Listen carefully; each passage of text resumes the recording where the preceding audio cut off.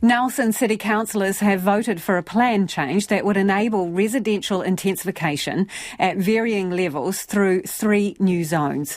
It's hoped the change will address the housing crisis by making property more accessible and affordable. Samantha Gee reports. This is as big a decision as councils get in determining their planning rules, and these plan changes will impact on the decisions, literally, of billions of dollars in our city.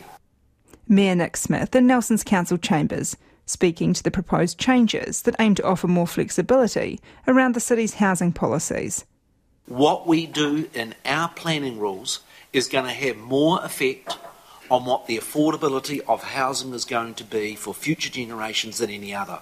While the council unanimously agreed to progress the plan change for public feedback, Councillor Mel Courtney's concerns around intensification were many and varied, from the lack of parking and the strain on infrastructure to the loss of green spaces and heritage. The blanket approach of one-size-fits-all intensification is a top-down, in my view, system. We know best, for you is the approach. The alternative is at least some protections and some hurdles be put in place. Councillor Campbell Rollo, who is in his 20s, says the changes are super exciting. It's another way that we can enhance what we can do in this region, and housing's certainly something that in my lifetime I don't intend to leave Nelson, and one for a fact I would like to be able to afford a house, and sadly at the moment that is a step too far for someone like me. That sentiment was echoed by Councillor James Hodgson, who says diverse housing choices are fundamental in ensuring Nelson remains a livable city. Honestly, I do find change really uncomfortable, and I'm sure many people will find the proposed changes here quite uncomfortable. But what I find more uncomfortable are things like homelessness, things like losing our treasured green spaces, pricing my children out of our city, and watching our city centre decay. Nelson Youth Councillor Finn Kirby-Pangay says difficulty finding housing was among the reasons young people chose not to return to the region after university.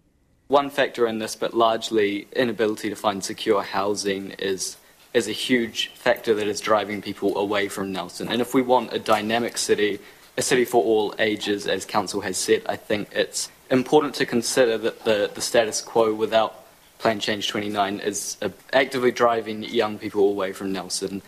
Councillor Aaron Stallard says intensification wasn't without challenges, but had benefits like shared infrastructure, reduced transport needs and lower emissions.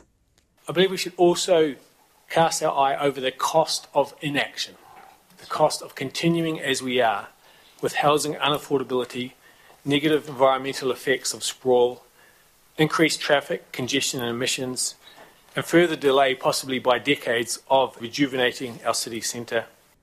Public consultation opens tomorrow, and Nelsonians have until September 19 to share their views on the proposed changes.